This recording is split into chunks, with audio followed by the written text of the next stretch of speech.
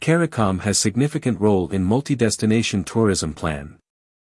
Mr. Bartlett was reiterating his stance that multi-destination vacation was the answer to sustaining tourism in the Caribbean and the need for a regional airline to support it. We have to look at harmonizing the protocols in relation to the use of our airspace so that on entering the Caribbean airspace we could be domestic to all of the other countries that are part of this partnership, he said in an interview at the Bunkers Hill Community Tourism Attraction. The tourism minister conceded. It's a little tall order.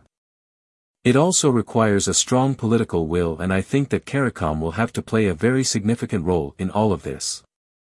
He is assured, however, that it's not beyond us because we started it out when we had World Cup cricket, in 2007, and we had a Caribbean visa and we even had a Caribbean passport, he said. Minister Bartlett said the proposal did not entail a change of immigration protocols. We're merely asking for a change in visitor facilitation to enable more visitors to come into the Caribbean and to stimulate the region's economy.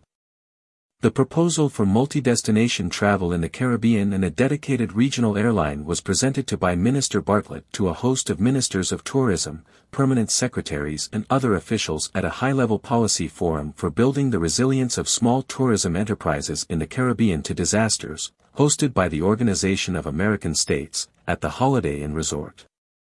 Several presentations were made at the forum, and Minister Bartlett, who is chairman of the OAS Inter-American Committee on Tourism, SITR, said these would be collated by the OAS, and we will have distributed to member states best practices that came out of this.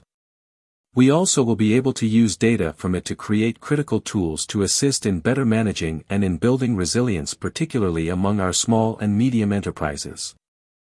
The two-day forum ended with delegates being taken on a field trip to Bunkers Hill in the Trelawney interior, described by Minister Bartlett as one of the few diverse experiences that a visitor can get under the rubric of community tourism, nestled as it is in the heart of the Cockpit Country Valley. More news about Jamaica.